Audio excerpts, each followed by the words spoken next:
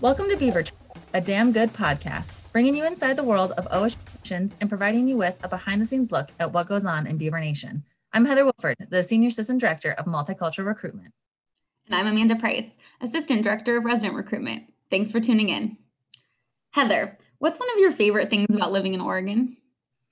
You know, Amanda, coming from Montana, I think one of the favorite things I have with being in Oregon is the fact that I'm so close to the coast now. Being able to just drive an hour away and be at the ocean is awesome. I love that.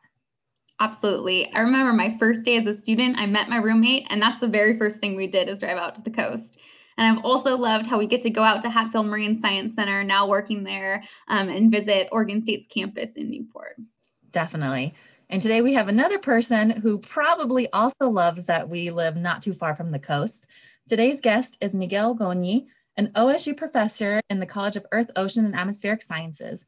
Miguel received both his bachelor's and PhD in oceanography from the University of Washington, and his research focuses on the cycling of natural organic matter in the Earth's surface, mainly in aquatic environments such as the ocean, estuaries, and rivers. He is and has been a member of numerous professional organizations, including the American Society for Geophysical Union and the Society for Advancement of Chicanos and Native Americans in Science, among others. Welcome, Miguel. Thank you. I'm glad to be here. Miguel, we like to start all of our podcasts by asking our guests, what's your favorite place to get coffee on campus?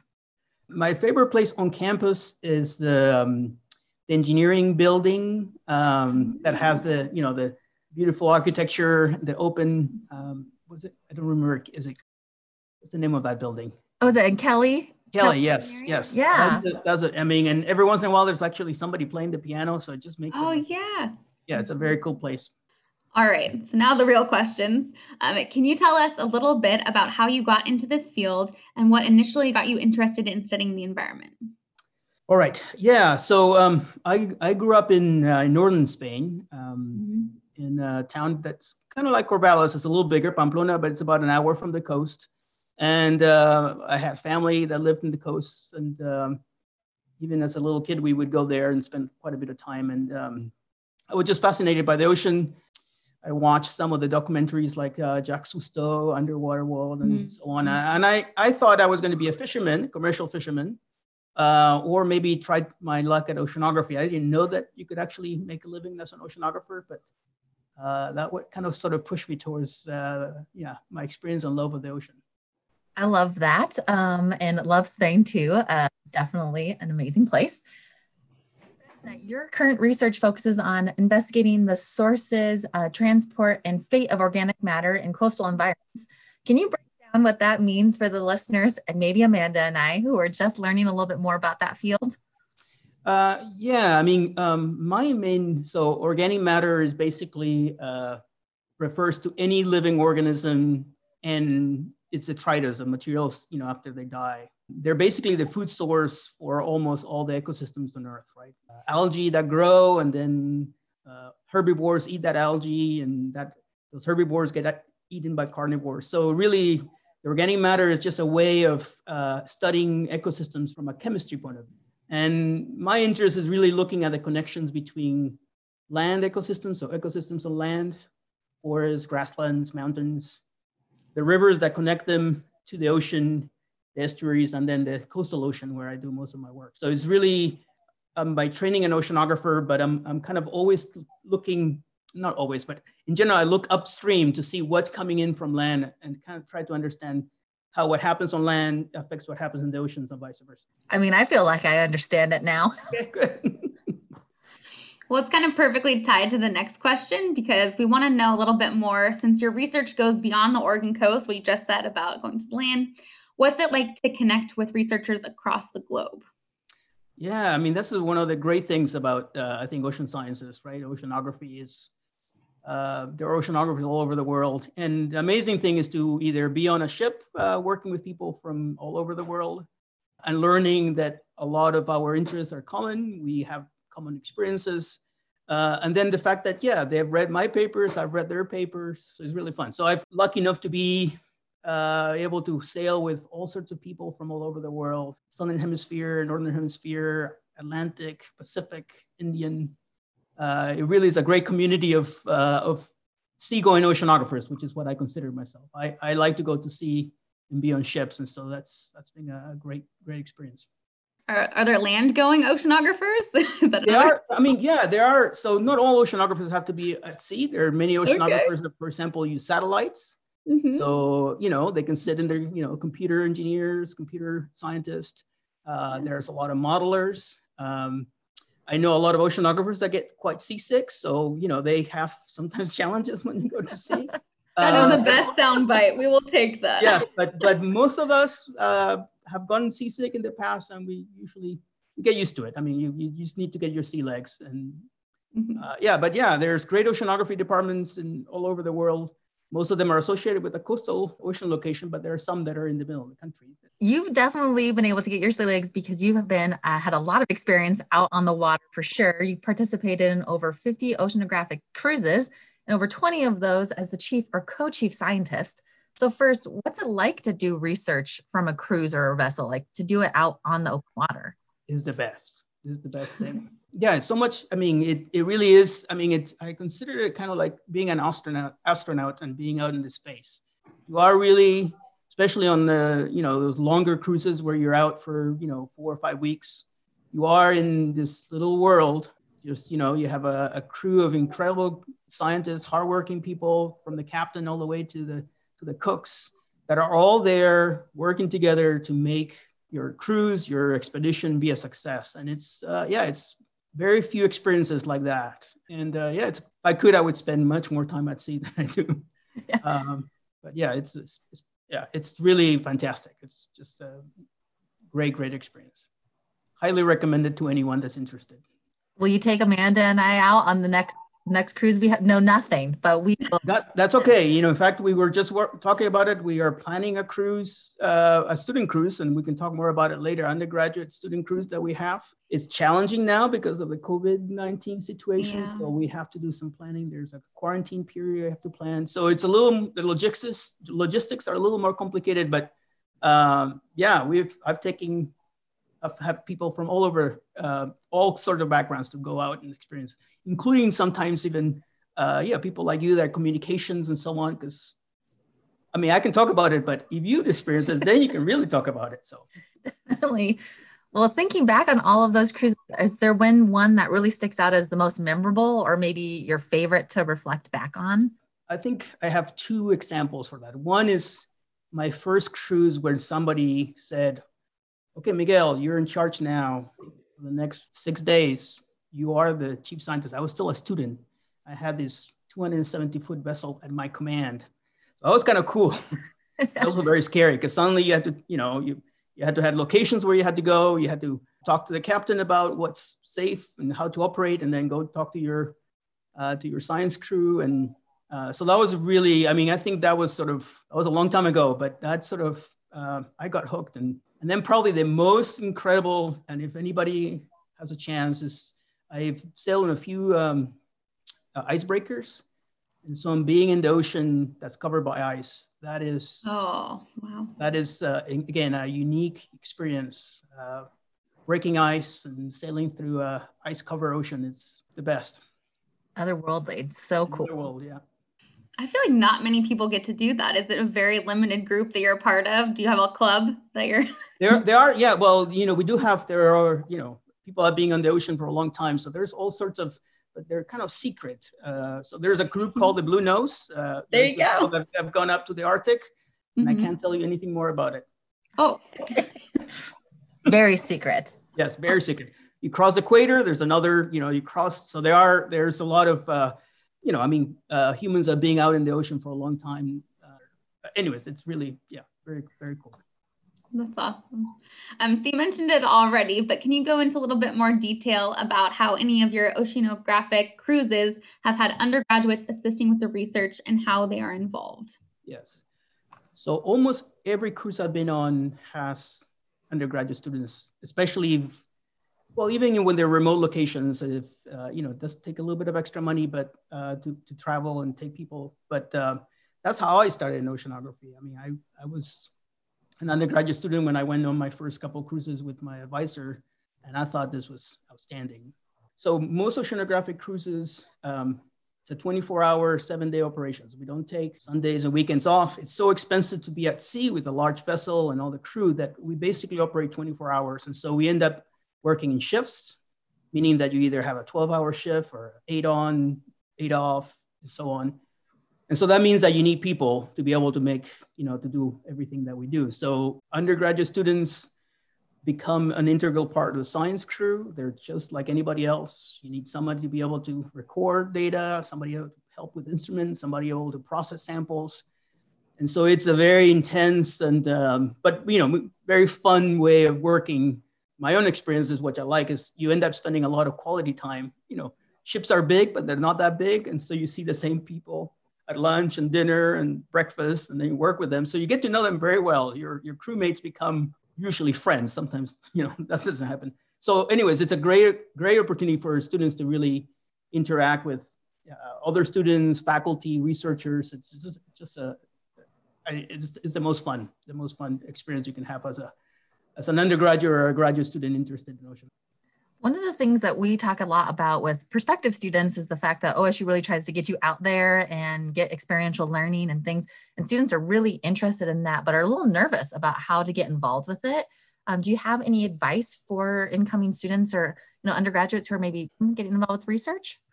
A couple comments on that. So I got started in science working in a laboratory with somebody that needed somebody help, washing dishes, and slowly started into something that actually ended up becoming my PhD project. So it really is anything that we can do, anything as a student, as an incoming student that you can do to get yourself involved in a laboratory, in a group. It's a great thing. And OSU has incredible programs. I mean, they have OSU Engage, STEM Leaders. So there's a lot of opportunities at the university level. Different colleges and departments have also very good programs. My advice is always to students that come in is if you're interested in getting some experiential experience working in a laboratory or volunteering in a field, go meet with your advisors and tell them, hey, I'm really interested in this. And you'll be surprised how many faculty like me are looking exactly for that, for students that are interested in learning. So that happens almost in every university, but OSU, especially in our college, we really do pride ourselves on experiential learning. And in fact, we have probably something that's unique. I think, I don't know how many, we actually have, several days on a research vessel, modern research vessel dedicated just to learning. So it's called a field oceanography course or introduction to field oceanography. I teach that. And that typically happens during spring break. And that typically takes, 12, 14, 20 students on a ship. And we just go out and do oceanography. And so that usually is a course, the numbers are oceanography, ocean science, oceanography 295, 296. And that provides students with, it's a very different experience than being on a pleasure vessel or going on a sailing vessel. It really is it's our oceanography research vessel that we have out of OSU, the Oceanus. And we spend, several days just 100% dedicated to learn how to do oceanography. So great experience. All this, it's my favorite course that I ever teach. It's the most fun. I think almost every student that's taken enjoys it tremendously. Well, you read my mind because my next question was basically what makes Oregon State's College of Earth, Ocean, Atmospheric Sciences unique or special or the best. Is there anything you want to add to what you just talked about? Yeah, it's not only the classes that we teach, but and I should say the geoscience department has the same thing with field trips, geology field trips. But the other thing is because we do have a lot of researchers that work in the field, whether it be on ships or land or whatever. Most of us have groups that involve that kind of research for our own students, including undergraduate. I don't know how many undergraduate students have worked in my lab, but there's a long list. I would say almost all of them have spent some time at sea or in the field with me and my other students. And that I think is just, at least for me, that's the most fun about my work. So students get a hands-on opportunity to do it. And it's great that our college has so many field going and those opportunities expand to the students that are working in their groups. You talked a little bit about some of the courses that students can take, and I like to kind of search through our course catalog and look for interesting titles and classes that exist at Oregon State. And one that comes up is one that you teach called Exploring the Deep. Can you tell us a little bit about what students would learn from taking this course? So Exploring the Deep is a non-science major, Oceanography 103, right? And it's basically an introduction to ocean sciences, but we kind of teach it from the point of view, we try to make it, I teach it usually with a colleague of mine, Rick Caldwell, who's another professor in the college. And we try to make it basically highlight just how interesting, fun, exciting, complicated, but really intriguing processes happening in the ocean. So that also has a field trip in it. So we don't go on a ship because usually we have 100 or 200 students, so it's hard to fit them all in a boat. But we do spend a day, half a day in Hatfield and half a day out on the coast. We go to Seal Rock typically. So it's really get to go see intertidal communities, just understand how the geology and the chemistry and the biology and the currents and tides all interact at that location. It's a very fun course. Many of the students, is in one of the few science requirements that they take, but some of our students, especially if they take it early on in their career, they say, oh, this sounds really interesting. And so we have turned a few students into ocean majors with that class.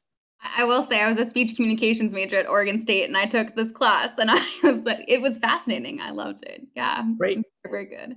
But sorry, I didn't switch to science. I don't have your brilliant. No, I mean, we don't want everybody to be scientists. It's actually communication is very important. So I'm glad there are people that are working on that. Yeah. I'll talk about your program. That's what I'll do. She took the class, so now she can interview you. Exactly. Right. And explain it probably much better than I can. So I think one of our last questions that we have for you is how your field has changed since you began. Quite a few changes. Probably one of the biggest change is just when my first cruise, again, a long time ago, I think there was like 2 women in the whole ship. Now it's over 50%. So one of the incredible things, it's great, is that a much greater women representation. In fact, if you start thinking about graduate students, the majority of our graduate students in ocean science are women. So that's being a great change. We have women captains, we have women engineers, we have women scientists, chief scientists, and that is the history has been tough. I mean, I'm not old enough to remember some of the maybe worst parts, in terms of discrimination, but now I think again you probably should talk to a woman oceanographer to really get the full picture. But that's a big change. The other change that I see is technology. It used to be you go out there, you use, because it's at sea, big waves, you use big equipment, you put it down, you bring it back some samples, and then you have, 3 years of work. Now we're using, technology that's linked with, sensors, it's linked with satellites, it's linked with, robots, undersea robots. Our ships now they're just an incredible array of observational tools. And so, it used to be when I first was my chief scientist, you go out, you go for a month or 3 weeks, you come back, and we give you in those days, maybe a floppy disk or maybe a cassette with data.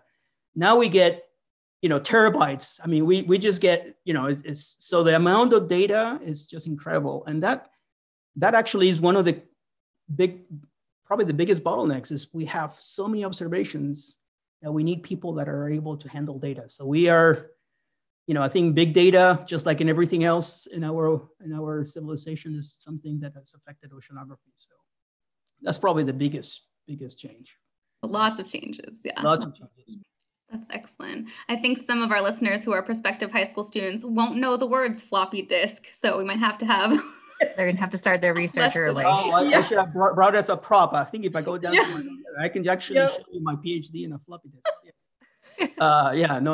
That's. Well, Miguel, thanks so much for being here today. I know I learned a lot, and I'm sure our listeners did as well. I think I am prepared to go on an oceanographic cruise. Hopefully I'm not one of the people that gets seasick, but we have ways of treating it. It's like everything else. It's experience. There's a few medicines that you can take, and a lot of it is also in your head. So, we can do it. I'm ready to go. Sounds good. Well, thanks again. So that's a wrap. Join in next time to hear more about what's happening in Beaver Nation. It'll be a damn good time. Miguel, can we get a go Beavs to wrap us up?